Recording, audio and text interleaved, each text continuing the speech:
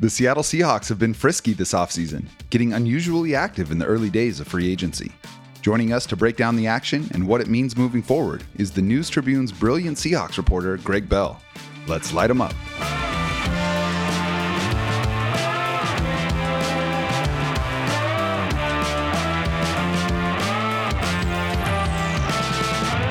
I'm Jackson Bevins, and this is Cigar Thoughts. Welcome back to the Cigar Lounge. I am Jackson Bevins, and along with my distraught producer, Mike Barwin, this is the Cigar Thoughts podcast. Mike, how are we doing today? We're processing, Jackson. It's been a surprisingly active couple of weeks for the Seahawks, what with free agency opening up and everything that stemmed from that. But processing over here. How are you? Yeah, I'm doing good, man. I'm unusually hyped for this time of year. Honestly, this is normally kind of a sit back and let everybody else do stuff time of the year, and not so. You know, it's been an exciting time in Seahawks land since you and I got together. Pete Carroll, John Schneider, they've historically waited out the first wave of free agency, but they jumped right into the fray, signing splashy defensive lineman Dre'Mont Jones from the Denver Broncos to a 3-year contract, and have since added potential difference makers Devin Bush from Pittsburgh and Julian Love from the Giants. But Mike, this has not been purely a time for joy, has it? Oh. Would you like to take a moment and say goodbye to a special someone before we get going? You know, Jackson, I would. Travis Homer, we hardly knew you. 4 years ago, you were selected by the Seahawks on day 3 of the draft, the surest rite of passage for all pros that don the action green. You entered the VMAC a man and exited a man who was above average in pass protection. A stunning feat. The haters will say that Chris Carson shouldn't have ever left the field in 2-minute drill. They don't get it, Travis. They didn't see you drive a linebacker into the earth's mantle with a simple brush of your shoulder, nor did they witness you suplex Ed Oliver without breaking a sweat, or effortlessly convert fake punts and onside kicks into pay dirt. Don't you worry, Travis. I did. So best of luck in Chi-Town to the undisputed engine of Seattle's offense, the blitzbreaker himself, our unassailable God King who flipped the script and finally made running backs matter again. Godspeed, Travis. Godspeed. Oh, man. Travis Homer, for some reason only your particular worm brain could explain, somehow became the de facto mascot for this podcast, and we wish him nothing but the ultimate success as the future NFL rushing leader in Chicago. Yeah, that's right. But that's right. I don't know how I'm going to live without seeing him get 2 yards on 2nd and 4. I know it's a trying time for us all, Jackson. There is much more to get to today, and we have the distinct honor of getting to it with one of our favorite people covering the team. He lends wonderfully straightforward opinions and analysis to the team beat for the News Tribune, is one of the best Seahawks follows on Twitter, and can now polish off his sterling resume as a guest in the Cigar Lounge. He is Gregg Bell. Greg, thank you so much for coming in. Thanks, guys. Thanks, Jackson. My career is now complete. I've been waiting to get on this for a long time. You know, this is a true story. I spent 15 minutes on a Bears podcast yesterday talking about Travis Homer, which is about 14 minutes more than I had to say.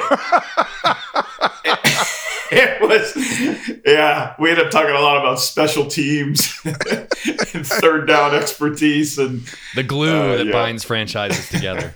Right. The host was trying to make the point that perhaps with Montgomery gone in Chicago as the lead back, Travis Homer could take that role. And I said, well, that would be something he's yet to do in the NFL. Even do anything on low mileage, baby. Low mileage. That's true. It doesn't have much wear on those tires. That's true. No, glad to be here. This is an honor. No, I do follow your work. All kidding aside, follow your work. You guys are great. Love the vibe and love what you guys do. Thank you, Greg. That means a lot. Now, I want to dive right into Seattle's free agency because this has been the most notable one I can remember, at least since the first 2 years when they were setting league records for roster churn. But since those frenzied first 2 seasons, this team has preferred to build through the draft, high-profile trades, and low-profile free agency signings. But not so this year, huh? It's way different. And some of it is by circumstance of their salary cap situation. You guys remember they were paying Russell Wilson top of the market. They were had to repay the Legion of Boom and Bobby Wagner and Doug Baldwin. And all those big contracts meant when it was March and free agency time to add, they had to go basement bargain shopping. And that usually is second, third week free agents, 1-year deals. Think of all the 30-year-old defensive tackles they've signed to low-risk, short-term contract. And then this year, it's flipped. When they re-signed, what precipitated all this to me was Geno Smith's new contract. When Smith decided to go with the incentive-laden $30+ million in bonuses and incentive money and $25 million a year base contract, really that contract's 3 years and $75 million. When he agreed to that, that gave them, the Seahawks, the flexibility to go get Dre'Mont Jones. $17 million a year on the first day of free agency is really unheard of for a Carol Schneider Seahawks offseason. But it's because their Pro Bowl quarterback really didn't put him over a barrel and say that they couldn't do anything else in free agency. He realizes, Smith does, that the Seahawks aren't going anywhere further than they went last year unless their defense gets better. And Smith is not going to go to any Super Bowls and start more than one playoff game unless they get so much better on defense physically in the front seven to even compete with San Francisco. And, moves like Dre'Mont Jones and Jarran Reed are a nod toward that. But again, I credit Geno Smith, not that he was just, he's not just passing a hat here. 25 million a year is nothing to sneeze at, but right. he could have dragged that out into something more that would have hamstrung them into doing what they ended up being able to do this month. Yeah, it's important to recognize that as the main domino for all of this, because to your point, Seattle had some flexibility with the rest of their roster from a cap standpoint going into that negotiation, and Smith had the leverage to take some of that and keep it for himself. And you saw it. It really felt mutual in that press conference after he signed, talking about not only the loyalty factor, which, you hear that a lot from guys who re-sign with their team, whether or not it was a major factor or not, typically comes down to the dollars, but you really got the sense that was a big part of this. Geno Smith is someone who's been betting on himself with 1-year contracts for a decade.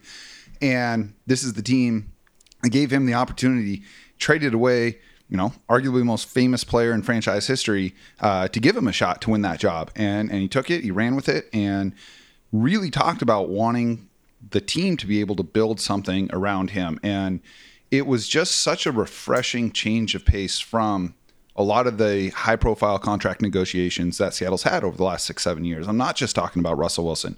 I mean, we had holdouts with Cam Chancellor. We had, obviously, all the drama surrounding Earl Thomas and whether he was going to get that third contract. Bobby Wagner, top of the market. Richard Sherman, top of the market, and a dramatic exit there. It feels like the vibes are so much, I don't know if friendlier is the right word, but just copacetic between what the players want and what the team is trying to accomplish. Yeah, they had Dwayne Brown hold in and Jamal Adams hold in, even just the last couple of years. Jackson, if Geno Smith, he could have done nothing. He could have said no to every single thing the Seahawks were offering and made $32 million on a franchise tag, which is what it would have forced Seattle to do, because they weren't ready to have a rookie quarterback start for them, and they weren't ready for Drew Lock to take Geno Smith's job. And so that, to me, what the interesting angle of that was, that you could think in a cold dollars and cents that Smith should not have taken less than $32 or $30 million, say, because that was the franchise tag to him. Mm-hmm. But again, he realized that taking that much money would have precluded them from being able to build much on their defense, or at least having to cut more players before they could sign anyone for their defense. It was a more holistic view of roster building that usually quarterbacks don't get into, especially his predecessor, asking for top of the market in both of the contract extensions he got. But it also speaks to where Geno Smith is in his career. When he only made a combined $8 million through his first 10 years of his career, $25 million sounds pretty good. Yeah, I imagine it does. In 1 year, he's 300% on his salary. That's a pretty nice bump. And so his relative, where he had come from in his career versus, say, a Russell Wilson, was completely different. And so therefore, he was operating on a completely different perspective of what he would take and what he's good with. From a player's perspective, he figures he's a young 32. He's barely played in the last 8 years. And he'll be a free agent again when he's 35, and relatively young 35. And if he's as good as he thinks he is, then he goes and gets another contract. For the Seahawks, the hedge is they could get out of that deal with after 1 year basically paying $17 or $14 million. And they would take a cap hit, yes, but they could get, if Smith does not maintain a Pro Bowl level of play, they could, depending on how the draft goes, draft a quarterback in the first round and have that guy on layaway for this year to develop. And then if Smith doesn't equal his performance, go with the next guy. It does give Seattle flexibility. It does give the rest of the league pause that, hey, maybe the Seahawks might take a quarterback, which is, I think, another corollary to what they've been doing all month, is to try to get the entire league to think they're going to take a quarterback. The selfie tour has been really fun to watch. No, you talk about different guys. They never advertise that stuff. Right. Usually Snyder sneaks in the back door of like the cafeteria of one of these colleges to go to pro days and then sneaks back out again. They are like advertising that they are at all these pro days. Will Levis's today at Kentucky. They were at Stroud's at Ohio State, taking selfies like they were relatives. And then at Alabama, they were doing the same thing with Bryce. You think they're in the family pictures the way those guys were advertising. I know it. Yeah, it's been so over the top that I do think it's partly to get the league think they're going to draft. Yeah, of course. And, I'm a big believer in leverage, and leverage matters. It's not just understanding the cards in your hand or the chips in front of you. It's knowing how to play them. And they are definitely playing them right now, which is really fun. And, I'm glad we started at the top with quarterback, because we're going to go through the various position groups on this team, get your thoughts on the additions and subtractions from a more granular level. But zooming out to start, which move or moves have been the most surprising to you so far? Well, Dre'Mont Jones, that's a top 10 free agent at age 26, 5.5, 6.5 sack guy who can play inside and outside, defensive tackle, defensive end. That's a signing the Seahawks don't normally do. Again, they usually on the defensive line have gone bargain shopping and shorter term deals. That's a big boy deal in free agency, especially in Seattle's terms. That surprised me. I would have thought that they would have gone more conservatively. I would have thought Jones would have gone somewhere else. And I didn't even hear any smoke about Jones to Seattle. No, and that was a little bit of Seattle's, the way they operate as well. They didn't want to get into a bidding war with other teams and letting them know. And Jones himself said Seattle kind of came out of left field at the last minute before he had been talking to other teams. And then Seattle's offer at the last minute before he signed beat all the other offers, so he took it. And that did surprise me. I wasn't super familiar with Jones and his game prior to this year, but so much was made about Seattle's opening day win against the Broncos, everything it meant about Russ and Geno and Pete and on and on. Dre'Mont Jones kind of kicked our ass in that game. He had 3 major splash plays. One was a sack and a couple were stops in short yardage situations. They couldn't block him. And I remember thinking, kind of, who is this guy? And then when they signed him, I was like, oh, yeah, I remember that guy made a difference in that game. So that was a very, very cool one to see. I agree. That was probably the most surprising for me. There's one other one that I didn't really see coming, and we'll get there. I want to start with the skill positions. Not a lot of activity there in the backfield. Obviously, they re-signed Geno Smith, but they also did re-sign Drew Lock to a 1-year deal. One that I think is pretty similar to the deal that Geno signed last year. Mike, what was it, about $4 million on that? Yeah, it was $4 million. Yeah. And then in addition to that, with the running backs, they did add Tony Jones Jr. back to the active roster, but they lost Rashad Penny and Travis Homer. Penny going to the Eagles and Homer, as we said, going to the Bears. I personally was surprised when I saw the money that Rashad Penny got, and I think that's a great situation for him to be in. Best rushing team in the NFL last year. But when I saw 1 year, I think $2.1 million, $600,000 base, I was surprised Seattle didn't match that. I think they were surprised that he had suitors that would offer more than $2 million. He was likely destined to come back to Seattle just above veteran minimum, about $1.1, $1.2 million, with a big incentives and per game bonuses and rushing yard bonuses. I won't say sure, but I'm thinking the Seahawks thought that would be enough, and that they had in the back pocket that they could bring back Rashad Penny late spring, maybe even early summer, for something just above minimum. So it surprised them, but it speaks to how much the Eagles, even though they were a Super Bowl team, need running backs, and they're betting on the upside. And they obviously saw enough in the health and recovery of Rashad Penny to pay him that. That money did surprise me as well, because I thought he'd be just above minimum and the Seahawks would be almost negotiating against themselves late spring for what shouldn't have been a huge market for that. They're going to draft a running back, I think, later rounds, but they never have enough running backs, as you guys know. This is a team that 18 ball carrier a couple of years ago, and they seem to go through running backs 7, 6, 8. Heck, Marshawn Lynch may get a call in November. The pace that the right. Seahawks running backs are. But Kenneth Walker, can he be a full-time, full-season running back? And he didn't take the job until early October last year. And not that to say that they are doubts about his health, but he was banged up in December into January. And that affected Geno Smith in the entire offense when Kenneth Walker wasn't full health. And I thought that was a big factor in Geno Smith's production going down in December, was the lack of a consistent running game because Ken Walker was injured. So, yeah, they're going to add the running back. And they're going to need to. And, we joked about Travis Homer leading the league in rushing in Chicago. It is in Rashad Penny's range of outcome that he could lead the league in rushing in Philadelphia behind that line when you have to account for Jalen Hurts. And the fact that when Rashad Penny has been healthy, he has been the best rusher of the football in the NFL, just statistically speaking.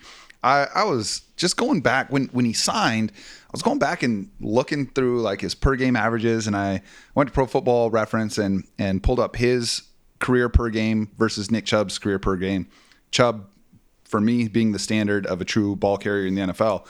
And yeah, man, there's not a lot of difference there. In fact, if Rashad Penny keeps this pace and reaches the threshold, he will be the NFL's all-time leader in yards per carry at 5.7, which is insane. I know YPC is not everything for a running back, but it's not nothing either. So and he's an easy guy to root for. So he is. Hopefully, unless Seattle's playing them in the playoffs or something, I hope he has all the success over there.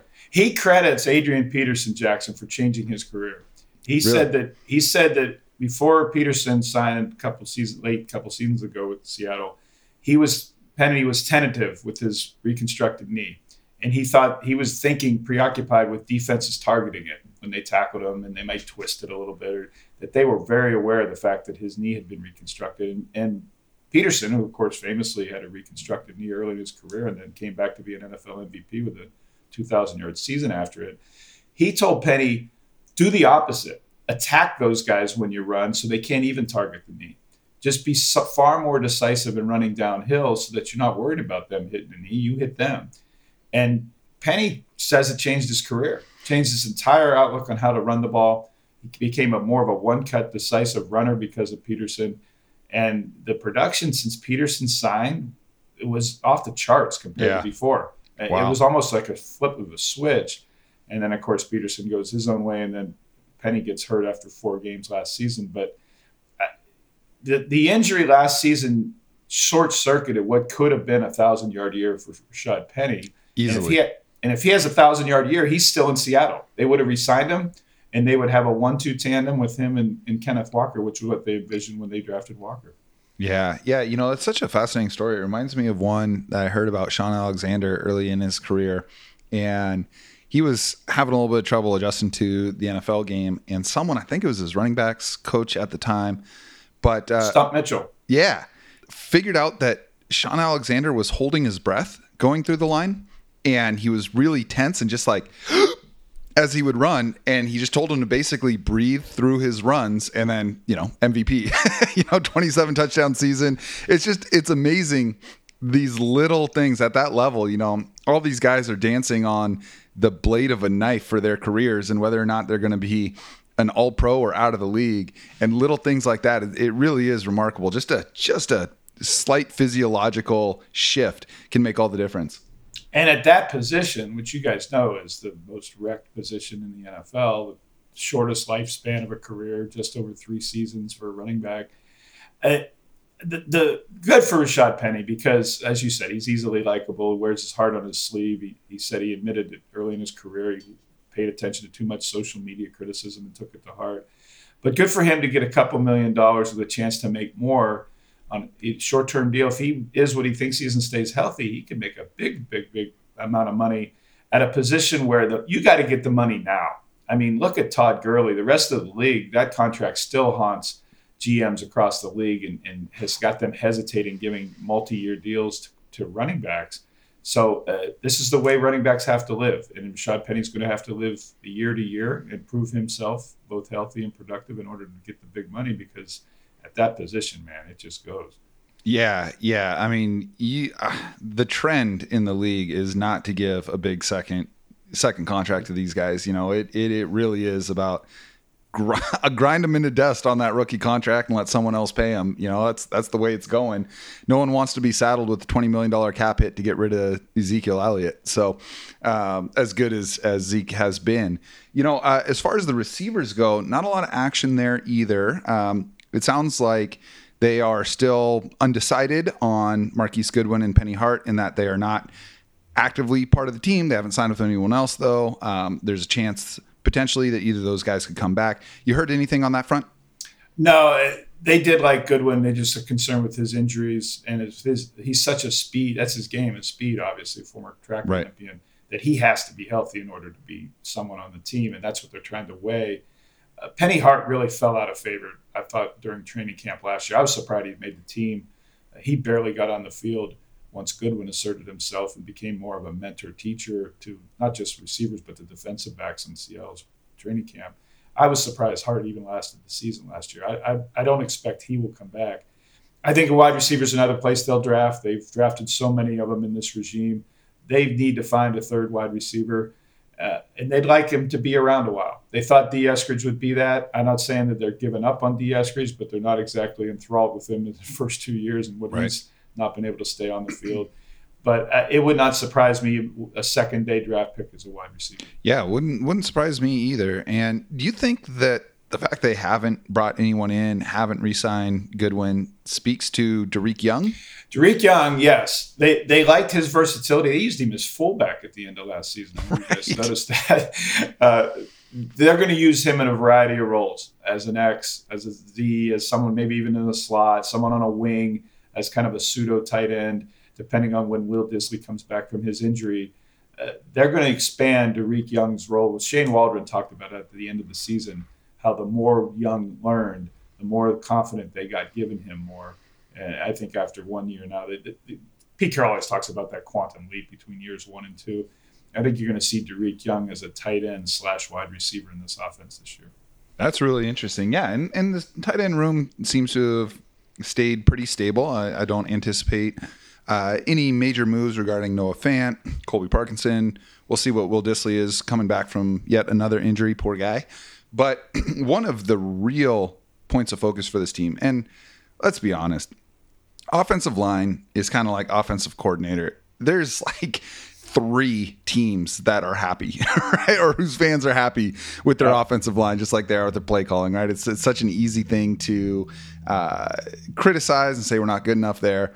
Having 5 good offensive linemen is so difficult because there aren't 150 good offensive linemen. I mean, guys at that size with that kind of precocious athletic ability, if you're coming up and you're looking at, I've got the potential for a pro career, I mean, are you choosing to be on the offensive side or the defensive side, right? If you're 280, right, 300, 320 and you can move, the money's on the defensive side, and the athleticism gap between these defensive linemen and offensive linemen continues to grow every year. So it is a point of focus for Seattle. That's no surprise. They've got their tackles figured out, but they did add Evan Brown, who played center and guard for the Lions. That was a very, very good offensive line last year. They also brought back Phil Haynes, but they let go of Gabe Jackson. Austin Blythe, I think, retired. Yes. And, what are you seeing with the offensive line in terms of who they decided to keep, who they decided to bring back, and who they haven't? Well, they basically handing Phil Haynes the right guard spot, and they saved $6.5 million by cutting Gabe Jackson. And that's why they were alternating him and Haynes as the starters at right guard last year. The tackles have been an absolute find. To have 2 rookie tackles last year start bookends and have them under rookie contract for the next 4 years allows them to fix center. And they have been flat negligent at center. Mm-hmm. They have malpractice at center. They just decided after trading Max Unger, they haven't been the same offensive line or center since trading Max Unger in 2015. Yep. And they have brought back Kyle Fuller. They brought back Ethan Posick. They moved Justin Britt there. It was the revolving door at center enough's enough there. And Pete Carroll at the Combine told us we have to fix that position. And I read that to mean, I took that to mean fix through the draft. To have more than a one-year wonder or a one-year plug-in, more than Austin Blythe was. I'm not sure Brown from Detroit is not going to play guard and be a swing guard. I'm not convinced he's going to be the center. He was a guard more than a center the last 2 years with Detroit. And only when Frank Ragnow, the veteran center, got hurt with the Lions, did he play more center than guard. So he could compete with Haynes at one of the right guard spots. I think they're going to draft a center. I think that maybe the first round pick, the number 20, could end up being a center. The kid from Minnesota is the one that everybody loves as the most accomplished one. But they need to draft a center and play him there for 4 years. I mean, even Justin Britt, who you could argue is maybe the most modestly successful center they've had in the last 8 years, was a tackle and then a guard first. It was his third position in 3 years before he finally produced at center. They have just rolled the dice at that position. I hate to bring it up, but instead of D. Eskridge, they could have had Creed Humphrey. Oh, man. Yeah, it is. This is the first that I'm hearing about this. Yeah, I know. By the way, and it's not a coincidence that the Chiefs and the Eagles were in the Super Bowl with probably two of the three best offensive lines in the league, and Creed Humphrey's a Pro Bowler. He was only the most athletic center prospect in the history of the Combine. Easy to overlook. And it wasn't a need position, I guess, for Seattle. Why not add another skill receiver? They have gotten I won't even say they've gotten away with center, because I think they've paid a price at center. They've paid a price in pass protection and Russell Wilson having to run for his life, and some of the issues that Wilson had with the offense and him not being protected stemmed from center. And the center is overlooked a lot, guys, because tackles get all the money, left tackles get all the big money, especially. But if you don't have a center who can, one, communicate, and two, discern the fronts and the blitzes that are coming, you're sunk. You're sunk before the ball's snapped. And Seattle, for about 6 of the last 8 years, had been sunk before the ball snapped at center. Yeah. No, you're absolutely right. One of the things we've talked about on this show a few times is the difference between edge pressure and up the middle pressure. Yes, because of spacing and general speed, athleticism, most of your sacks and pressures are going to come from the edge. It's also because you're not outmanned out there. It is more often than not one-on-one. That's not true for interior defensive linemen. They're usually navigating one or two offensive linemen and then potentially a running back picking you up. But pressure up the middle is so much more difficult for a quarterback to process and avoid than pressure around the end. You can feel pressure off the edge most of the time and move and still go through your progressions. When that's right in your face and it's coming right at your knees, right up the middle, it just blows plays up. And you're forced to then try and get away to the outside where the best pass rushers are typically waiting. So, shoring up the middle to me is honestly like the middle offensive line. That's the number one need, in my opinion, for this team. Be very, very interesting to see if they even go as high as pick number 20 to try and address that. I think they have to. You look at, there were times last year that Gabe Jackson and Austin Blythe were turnstiles. We're just standing there and rolling their arms through as pass rushers went right through them. And as you said, Jackson, if you get up the middle pressure, that play's dead in 1.5 seconds. That's right. And if you don't have a hot read, and chances are with inside pressure, you don't have a hot read call because you're not expecting that pressure up the middle because you don't sense blitz. You don't have an option. Edge rush blitzes, you have hot read options. And wide receivers look at and can see the edge rusher coming in and he breaks off his route at 2 yards and throws out. You can get away and at least get an incompletion out of that. Up the middle pressure, no. You're going to either get a sack, a throwaway, or an interception. The chances of getting a positive play out of up the middle pressure is almost zero because you don't have any blitz or hot reads for the receivers or the quarterback on that. And time and again last year, they had up the middle pressure that ruined plays for negative or no yards because of up the middle pressure. That whole month and a half long stretch after they had the 4-game win streak was all about pressure up the middle. I mean, that offense went from, oh my God, this could be like a top 10 offense rest of the way, remove the ceiling from our expectations, to holy shit, we cannot run the ball for 2 yards. Geno is having to get the ball out right away. Defensive backs are sitting on routes. Like it changed everything. So, yeah, going to be super fascinating to see how aggressively they approach the interior of this offensive line the remainder of this offseason. But even so, it's still been relatively quiet on the offensive side of the ball so far. And, obviously the Geno extension aside, but it's the defense that has seen the most movement over the last couple of weeks. In addition to assistant defensive coordinator Sean Desai, who left for the Eagles' defensive coordinator job, there's been some major churn on that side of the ball. And they had some very conspicuous struggles this year. You alluded to it when talking about Geno and saying that he understands that this defense has to get better if his career is going to look the way that he wants it to. So let's start up front with the defensive line. We already talked about Dre'Mont Jones and the potential impact that he could have. I was a little surprised to see them bring back Jarran Reed. You mentioned him earlier. He had one excellent season. I think he had 2 good seasons in Seattle, one of which was excellent. He had 10 sacks up the middle. It's very rare you see a player do that. Friend of the show, Griffin Sturgeon, has been doing a deep dive on Jarran Reed's Packers tape, and his takeaway is that it has not been pretty. What do you know about the process that went into bringing Jarran Reed back?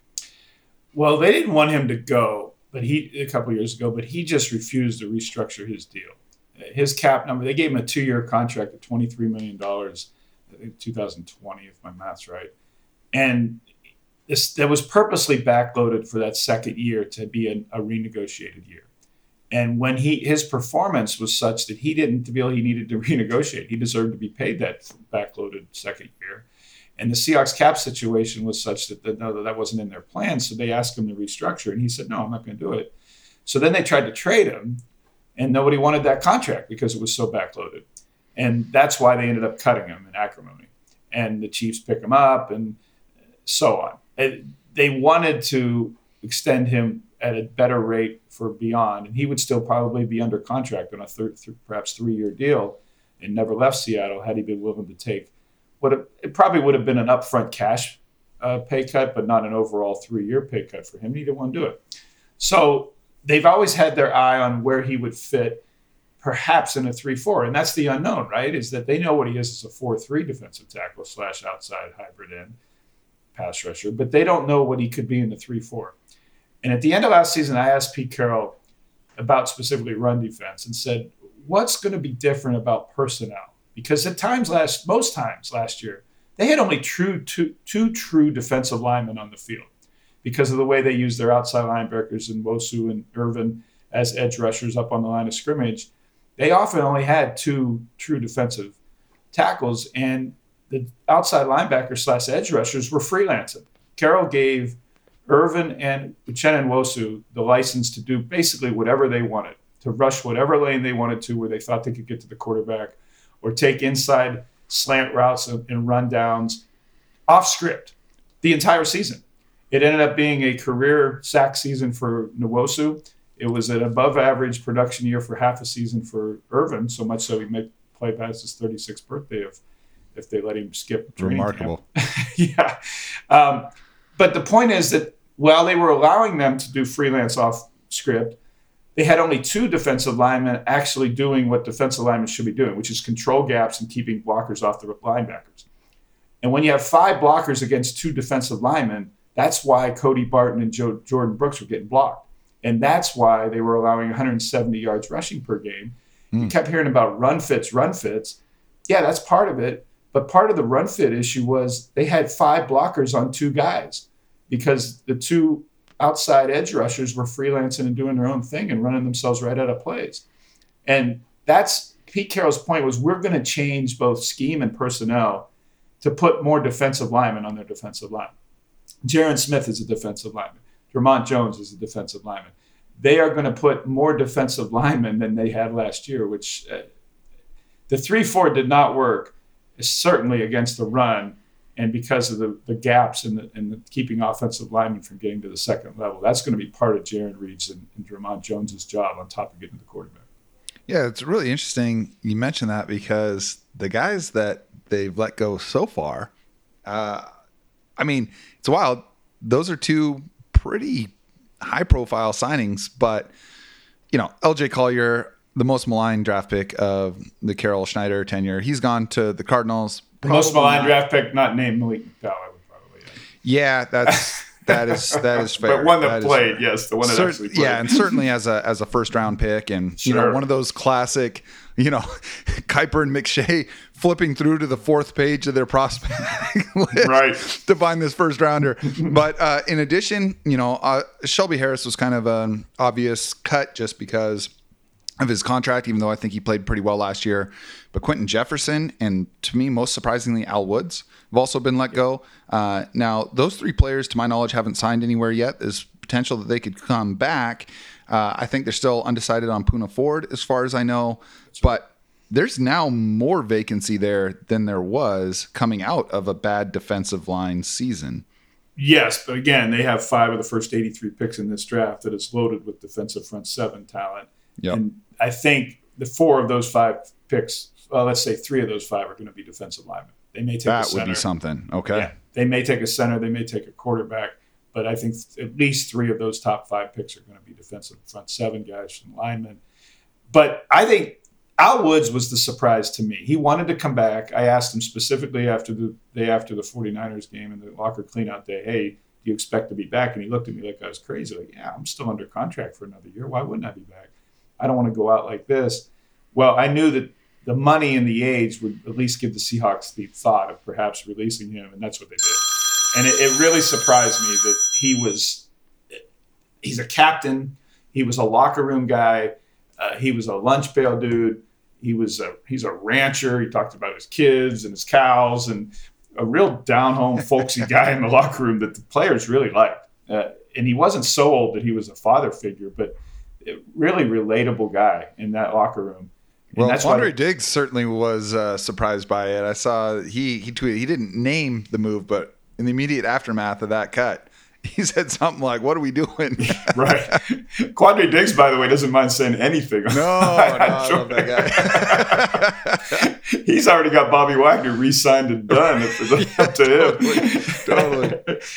But yeah, I wouldn't be surprised if they at least offer Al Woods a reduced deal to come back this year. And if he doesn't have another offer from somewhere else, he may end up taking that at a much more cap-friendly number than he would have had otherwise. I hope so, man. I hope so. I mean, I tend to trust the guys in the building. They're seeing this stuff every day, but it just makes too much sense to have a guy like him, especially someone that I can just swallow up blockers. Right. I mean, that guy puts his feet in the dirt and they're not going anywhere. He's not going to make a ton of plays in the backfield, but he's not going to be the reason that you get beat in the run game either. And they need more of those guys, like I said, to keep the offensive linemen off the linebackers. But part of this massive overhaul, guys, is going to be the draft. And they're not spending a ton more money in free agency on defense because they know that the top picks they have and the quality of the front 7 guys that are in this draft. Do you think there's a chance that Poona Ford is with this team next year? I would have thought it would have happened already. He's an interesting case because Carroll loves, you guys know, he loves the intangibles. He's a Seahawk guy. And what he means by that is someone who was undrafted, overlooked, chip on the shoulder. That was Poona Ford, right? He was a Big 12 Defensive Player of the Year at Texas, yet he didn't even get drafted because people say, well, he's under 6 foot, so he can't play in the NFL. And he, motor, sideline to sideline. I've covered this league for a couple of days, and I've rarely seen a nose tackle make tackles on screen passes at the sideline. Right. And Poona Ford did that constantly. And heaven knows the Seahawks needed someone to make tackles on screen plays, and it was often Poona Ford. And you look down and go, what is he doing out there? Uh-huh. And after the game, I'd go back and look at, just specifically watch Poona Ford on outside plays, and he'd be there before outside linebackers and safeties got there. It's crazy. The word I always thought of watching Poona Ford play is slippery. You couldn't hold a block on that guy. You could get your hands on him, and he wasn't going to move you, but he was tough to keep your hands on. Strong as an ox, obviously, to play in the league at his size, but at his stature, he had the leverage. He did. The actual height worked to his advantage inside there because of how low he was. Yeah, I would have thought they would have brought him back already. Of course, they gave him a larger deal than most undrafted guys get the 5th, 6th year in the league that he got a couple years ago. So perhaps the precedent was set that they didn't want to go back down that road at that cost. He's another one that this time of year, after you get through the first wave of free agency and guys don't sign, Seattle's MO in the past has been, okay, you shopped. You didn't get what you liked. How about you come back for this? or at least keep this number in mind. And if you don't get anything else you like, no, we'll take you at this number. Yeah. And that's sometimes what happens in May or April or May or even June. Guys have shopped for a while and don't see it coming, so that they come back and take what the Seahawks were offering to begin with. Yeah, it's got to be such an uncomfortable time to be a free agent after those first couple waves of signings, because now teams are starting to say, all right, let's look at our draft board and let's see how many of these spots we can fill on cheap rookie deals with young players before we commit to someone who's already been in the league for a while and whose team said no for whatever reason on bringing them back.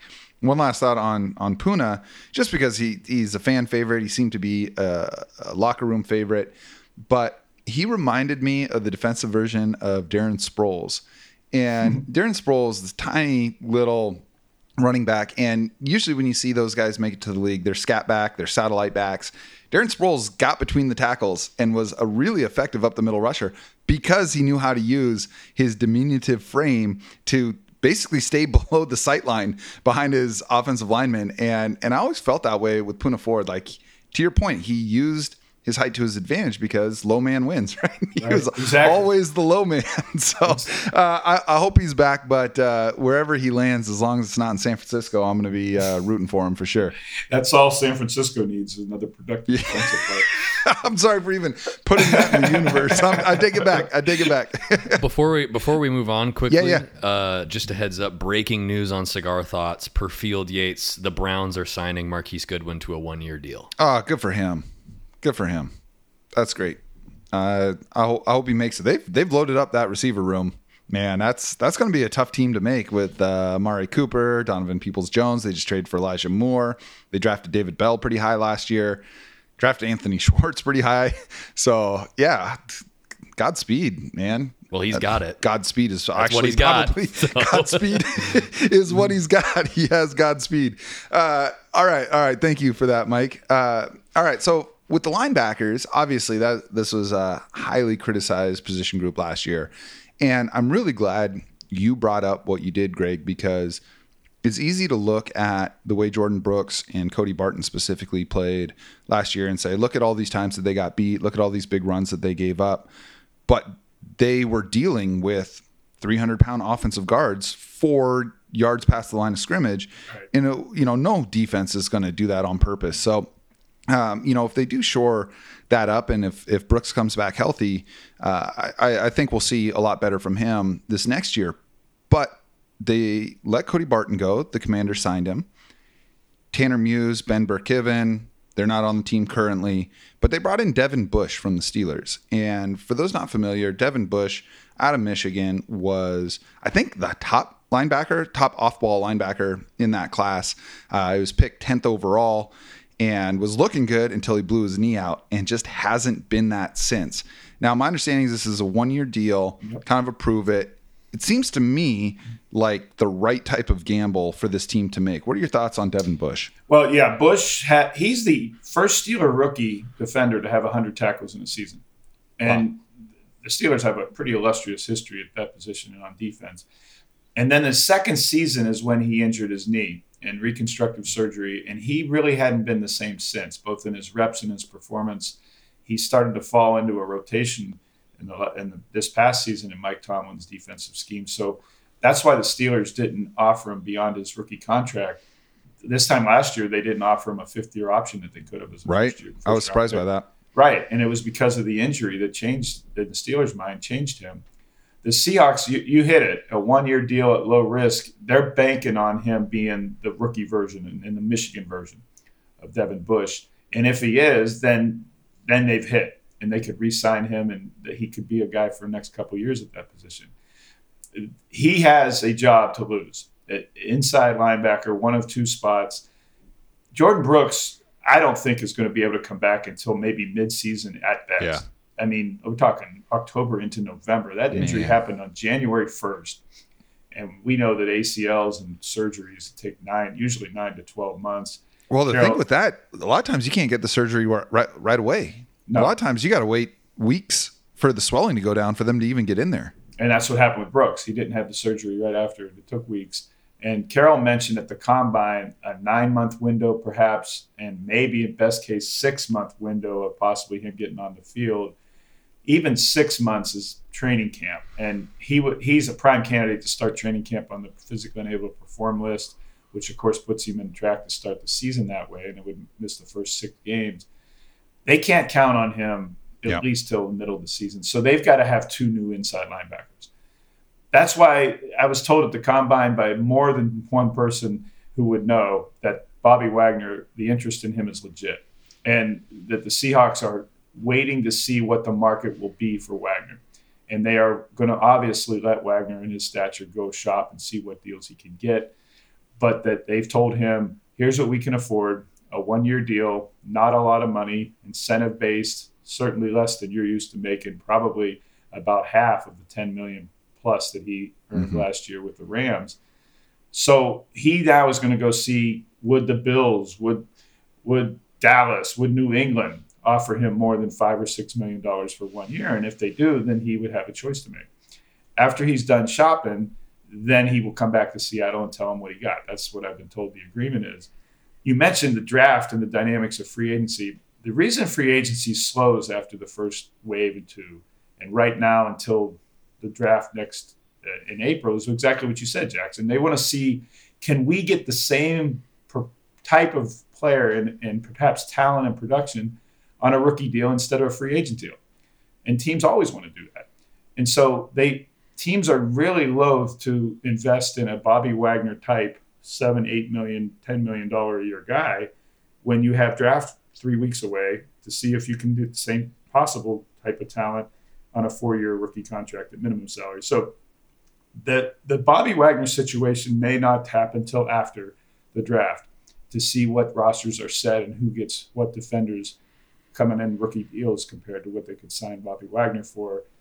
I still think it's a better than 50-50 chance the Seahawks re-sign Wagner coming back for this year. That's cool. And that he probably, if he does sign, he would have an inside linebacker job to start the season because of the Jordan Brooks situation. You know, there have been so many players to love over the last 10 years in Seattle, just both from a performance but also personality standpoint. And I have had many, many players that I'm just like, man, I feel so blessed to have watched this guy be a Seahawk. Richard Sherman and Marshawn Lynch and Cam Chancellor's always been my number one. Now DK Metcalf. I mean, these are really, really cool players. Russell Wilson, I mean, you know, forget the Schadenfreude of the last year and a half. Absolute blessing to this franchise for a decade. Now, when I look back at everything that has happened with the Seahawks since Pete Carroll and John Schneider showed up, to me, Mr. Seahawk is Bobby Wagner. He was the guy. He was always the guy in that locker, in an impossible locker room to be an alpha in. He was that. He was that steadying force. And I'll never forget seeing an interview with Metcalf during, I guess, 2 years ago, where he's talking about Bobby kind of having an idea he might not be back, and talking to DK about how to be a leader and how to essentially lead a locker room. And the thought of him coming back would just be so awesome, you know, and I can't get over the dichotomy between how Pete Carroll received Russell Wilson on the field versus how he received Bobby Wagner on the field before and after the games. Like it really did seem like there was a ton of love and respect, and it seems like it would be a warm welcome with him coming back.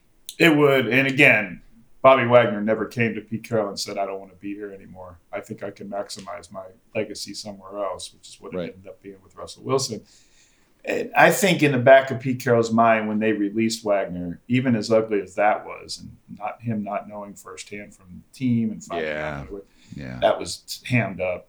Even then, I think Pete Carroll had in the back of his mind the possibility of Wagner coming back. That Rams deal was very short term, and everyone said 5 years, and no, it was a 1 year deal and a play by year to year after that. And Carroll, the interesting fact here of the Wagner, the player in this scheme, is again the unknown is the 4-3 versus the 3-4.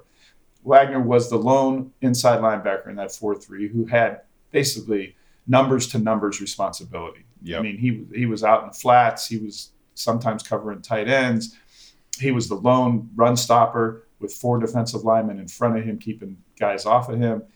Can he do that? What would he look like in a 3-4? And part of Pete Carroll's task this coming year, guys, is to make his 3-4 look a little more like 4-3 up front, meaning in run stopping, keeping offensive linemen off the linebackers. And it's hard to do when there's one fewer. Just the math of it is harder to do when there's one fewer defensive lineman.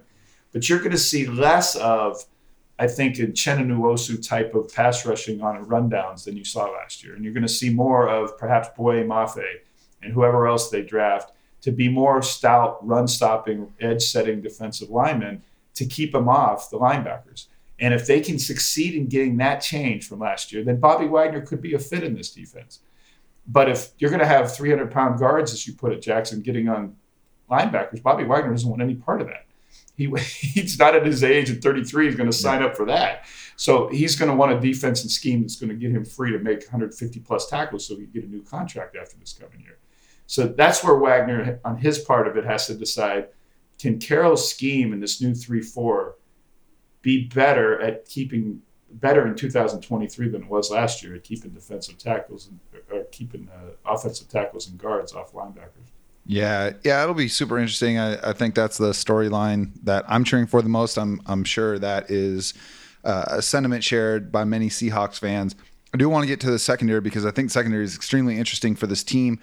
But before we do, just a couple other thoughts on Bobby Wagner because he deserves it. One of them being seeing how much of a difference maker he was in the 2 games against the Rams. Like those were 2 games up there with the best games of his career in terms of impact making plays. But they were the type of plays, and I know this has to do with superior defensive talent around him in LA in a different scheme, but he wasn't making the splash plays in Seattle his last few years. And I think the reason for that is it's easy to say, oh, he's lost a step, he's older, and that may be true.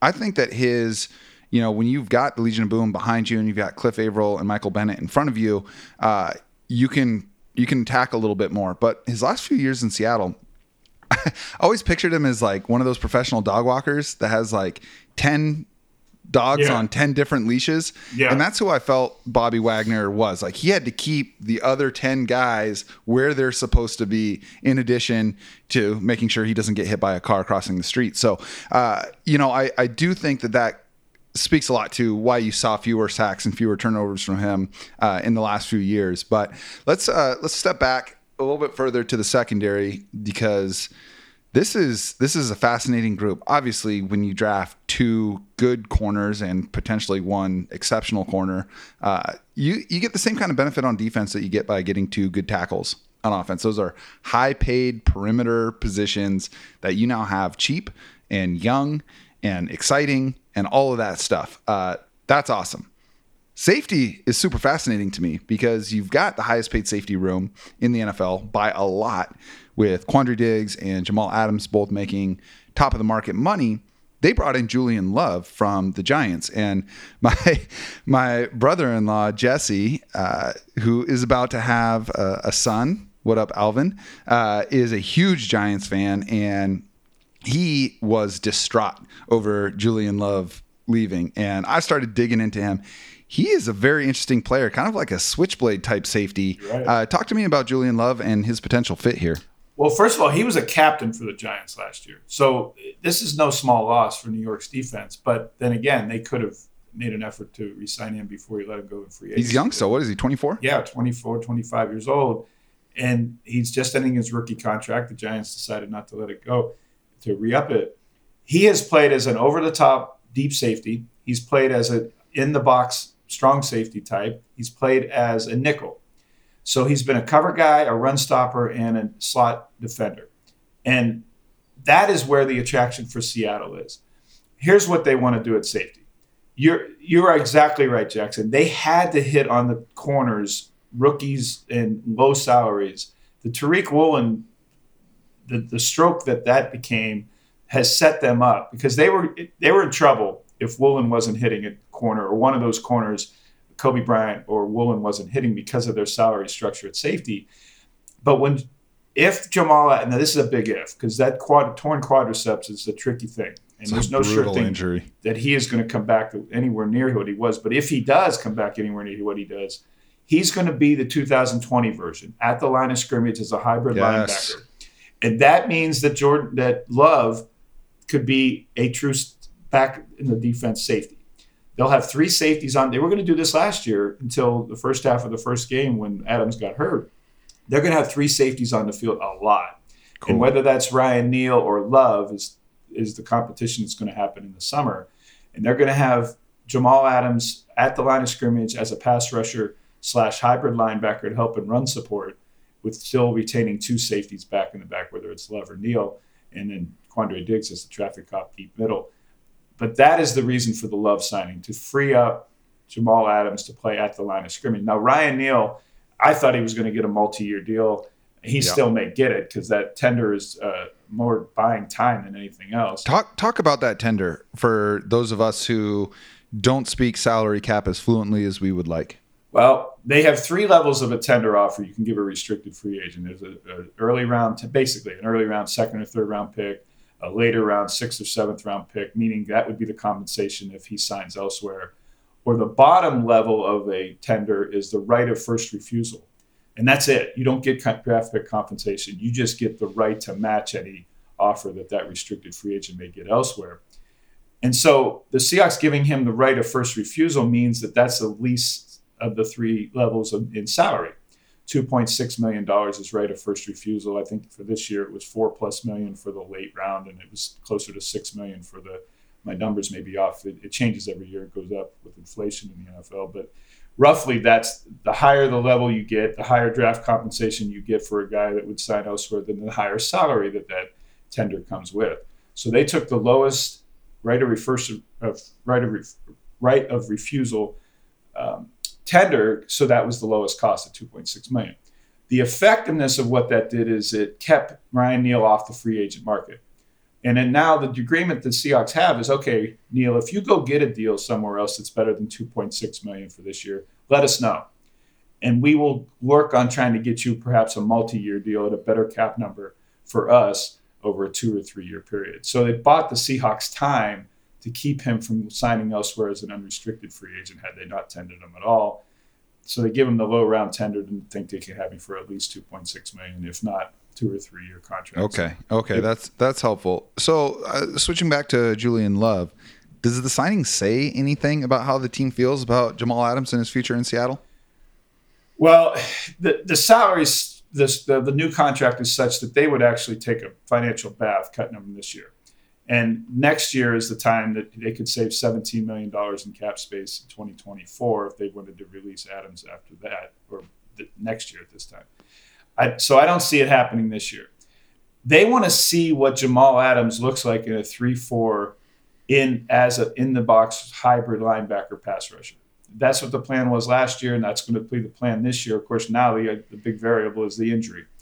Can he come back for it?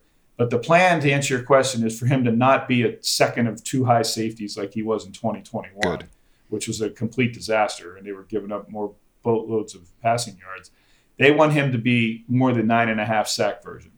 Now, the problem in 2020 is they didn't have a second safety they could trust in pass coverage.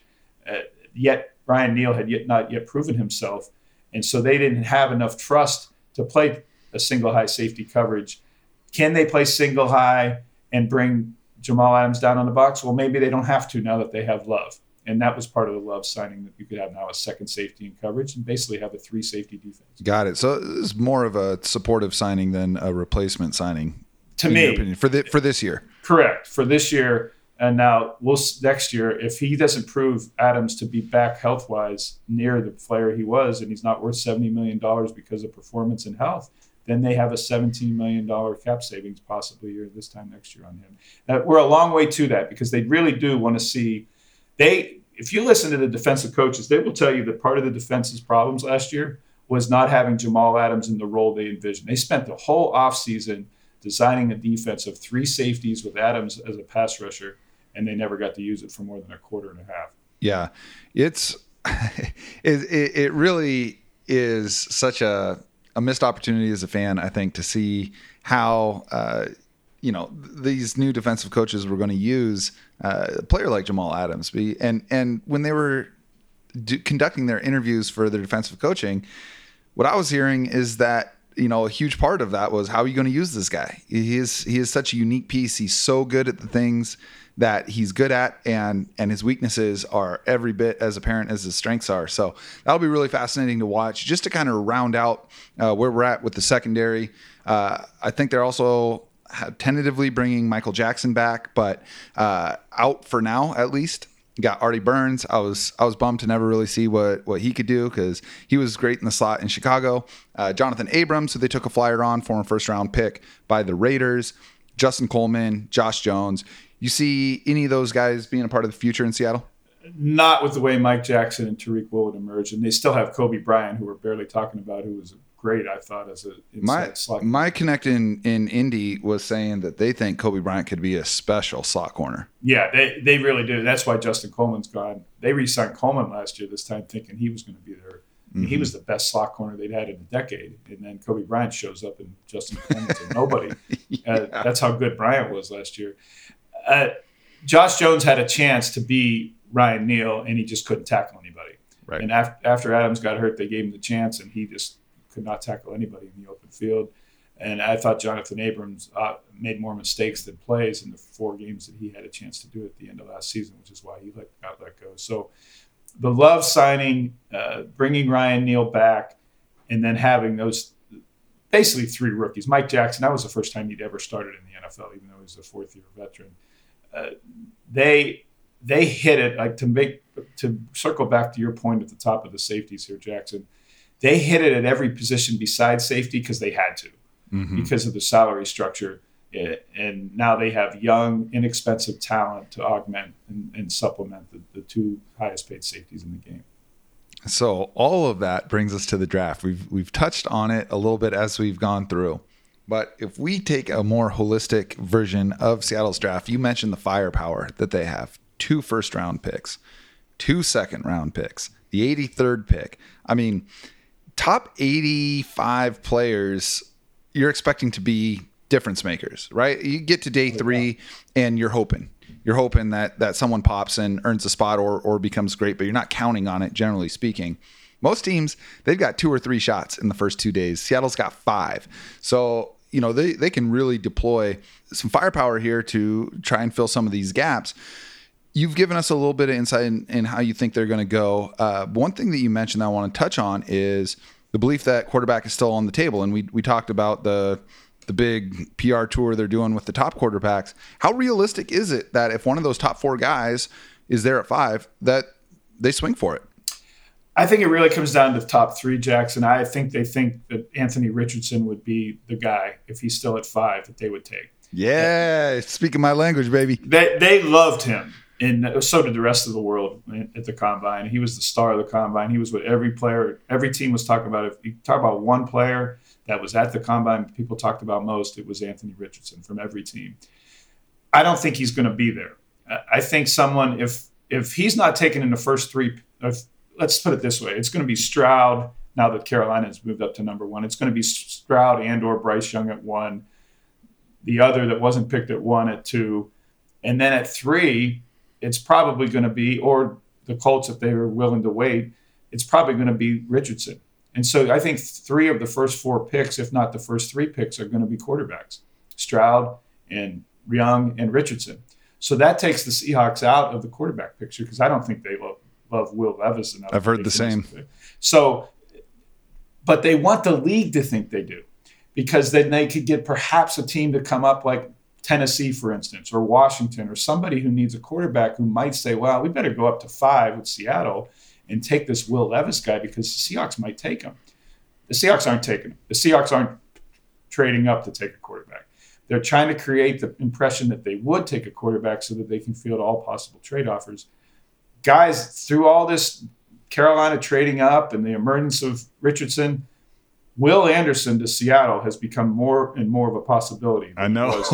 He might be the best. He might be the best player in this draft. Correct. If not, it's Jalen Carter, who also could be theirs. And we know Pete Carroll doesn't mind taking projects and off-field concerns and thinks he can mold them into doing whatever he wants them to do for Seattle. But they may have their pick of Will Anderson or Jalen Carter at number 5. And Will Anderson, I don't think they could pass him up at 5. I think that's who they would take. I think you turn off your phone and sprint to the podium if he's there at 5. Of course, they don't do that. They always take to the last second because they want every possible trade offer. Of course. But I think that's the scenario they're trying to build. The impression that they would take a quarterback at 5 to take any and all trade offers. But at the end of the day, the teams that want quarterbacks will have traded up and already taken them by the time Seattle picks at 5. And the best guy sitting there may be Will Anderson, and that's who I think they're going to end up taking. Yeah, that would be extremely exciting. You know, I tweeted out yesterday, we've reached the point where I can almost not imagine a decision they make at 5 that I'm not thrilled about. I think 5 is the last real linchpin pick in that top 10. You've got the leverage. If you do want to take your shot on quarterback of the future, this is going to be the best chance you have to do it through the draft for the foreseeable future. Seahawks just aren't going to draft in the top 5 again, realistically speaking. And my thought with Anthony Richardson, just to keep it with QBs for a second, yes, I do think he has probably the lowest floor. He just might not be an NFL quality passer, but he's so young. He's so good. He is so, I mean, we've gotten used to these hyper athletic quarterbacks coming into the NFL. We have not seen Anthony Richardson yet. He broke the combine, right? And to me, I see someone with the potential. You know, we talk about Geno Smith hitting his top 1% outcome last year and being a top 8 quarterback in the NFL. That's massively valuable, huge hit. Anthony Richardson's top 1% outcome is being the LeBron James of football. It is changing the way quarterback is played. And to me, especially if you've already got your guy there for another year or two, I think the juice is worth the squeeze on that one. The thing is, he may not be. That's the dice roll there, is that because of only 13 college games, you are projecting far more. And so that's the situation. If huge opportunity cost, right? Huge opportunity cost. Absolutely. And to your point, this will be, if they hold the pick at 5 and don't trade it, this will only be the second time in 27 years, guys, that they've had a pick anywhere near this high. And so they have to at least think about quarterback because of your point. They don't expect to be here again for another generation. And so without having to trade up draft capital to get here, do you take a quarterback for the future with a quarterback currently re-signed on a contract that is very, very much shorter term than longer term? This isn't a 5-year deal for Geno Smith. And that does set him up to take a quarterback. The way the league is going to break it down, though, again, I think Will Levis will be the only top quarterback available at 5. And no way are they going to take Will Levis at 5. But they want the rest of the league to think they are again, so they could possibly get trading up in quarterback draft pick. They could, in that situation, if someone wanted to trade up for Levis, trade down a couple spots and still get Will Anderson or Jalen Carter and pick up another second or third round or possibly even first round pick for him. But it is, I totally get the thinking that Seattle is at least considering a quarterback, and the fact that they are considering him is because of how rare this opportunity is. But guys, this defense is so bad. I know. So bad. It's so funny because I spent like the last 8 months saying just hammer defensive line in the draft. And now here we are, and it's like, you're gonna dangle this guy in front of me? Right. No, if Richardson's available at 5, I think they draft him. But I don't think he's going to be there, and that's why I think they're going to end up with Will Anderson. Oh, man. And listen, if I had to rank potential outcomes at the number 5 pick, Will Anderson is at the top for me. That would make me the happiest. But beyond that, you've got the option. If you're comfortable with Jalen Carter in the legal situation and you feel like this is not somebody you're going to have to babysit, he might be the best player in this draft, like you said. You've also got the option of trading back and picking up a first next year and maybe another pick this year. And then get a guy like Greasy or Miles Murphy or exactly. Tyree Wilson, Christian Gonzalez. I mean, there's still going to be some really remarkable potential difference makers available at 7, 8, 9, and 10 in this draft. And from a personal standpoint, how much fun was it rooting against a team last year for their draft pick? I mean, forget the Russell Wilson stuff, just rooting for losses from another team. And if it's the Commanders or if it's the Raiders or the Falcons that move up, take that pick, there's a chance that pick's in the top 10 again next year. And if you want to make your move at quarterback, then you do have 2 first-rounders. Again, you could package up for a Caleb Williams or a Drake May or someone like that. So it's just, like, unless they just go totally off the board again. And they've never done that, so that's not a possibility. There's no chance that they're going to take Lucas Van Ness there or anything. I want to step back. Most of the conversation about Seahawks draft, of course, revolves around number 5. But at number 20, they're going to have some really cool options there too. One player that I've fallen in love with, I've been in love with for 2-3 years now, and I'm not alone in this, is Jackson Smith and Jigba. I think wide receiver is a bigger need than we want to admit. We saw what happened to this offense when Tyler Lockett was out. They just became too easy to defend. Tyler Lockett is getting up there. I think he is still an elite separator. Jackson Smith and Jigba is that to a T. He's the best separator I've seen come out of college football in a while. And, and he dominated Ohio State, even with 2 first-rounders in that same room with him. And another, probably the first receiver off the board, Marvin Harrison Jr. next year, all in that room. He was putting up the best stats. So he's interesting to me at 20.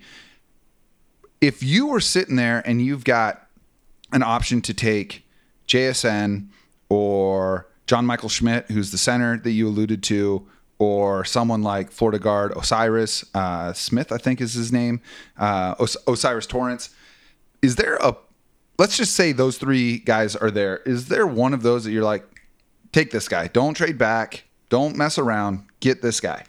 Well, Smith and Jigba was another talk of the combine, and his stock has gone up so much that perhaps the perception that other teams might draft him may take somebody into the top 15 for him. And you look at teams with multiple first-round picks, it's possibly like Seattle that might take him, but I don't know if he's going to be there at 20. I would take the center.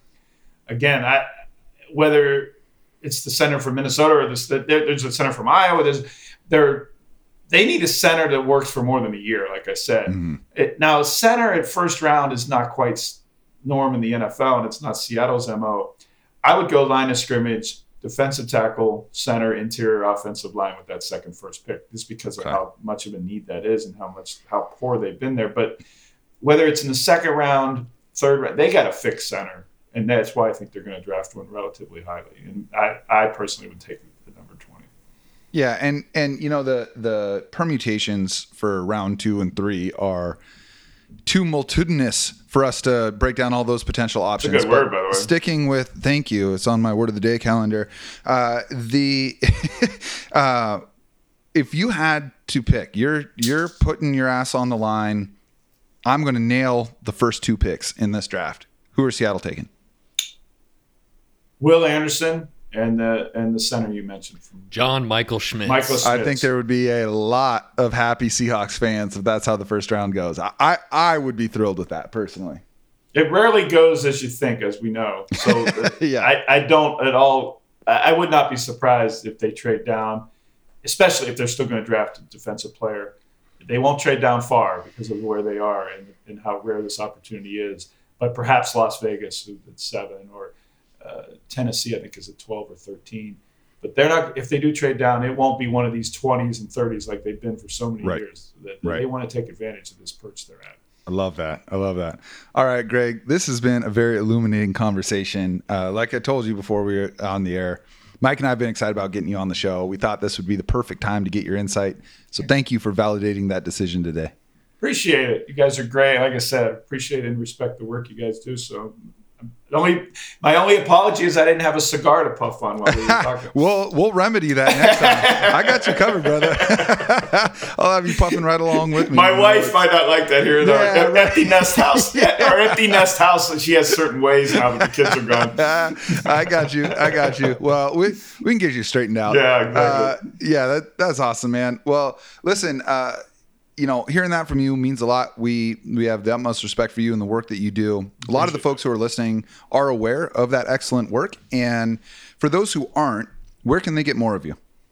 At thenewstribune.com.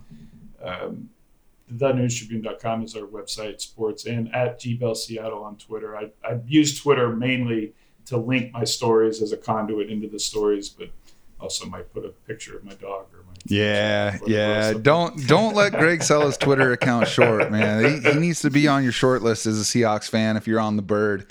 As for us, you can find Mike and I on social media as well. I'm on Twitter at Jackson Bevins, that's Jacson. Remember that no K is okay when spelling my name.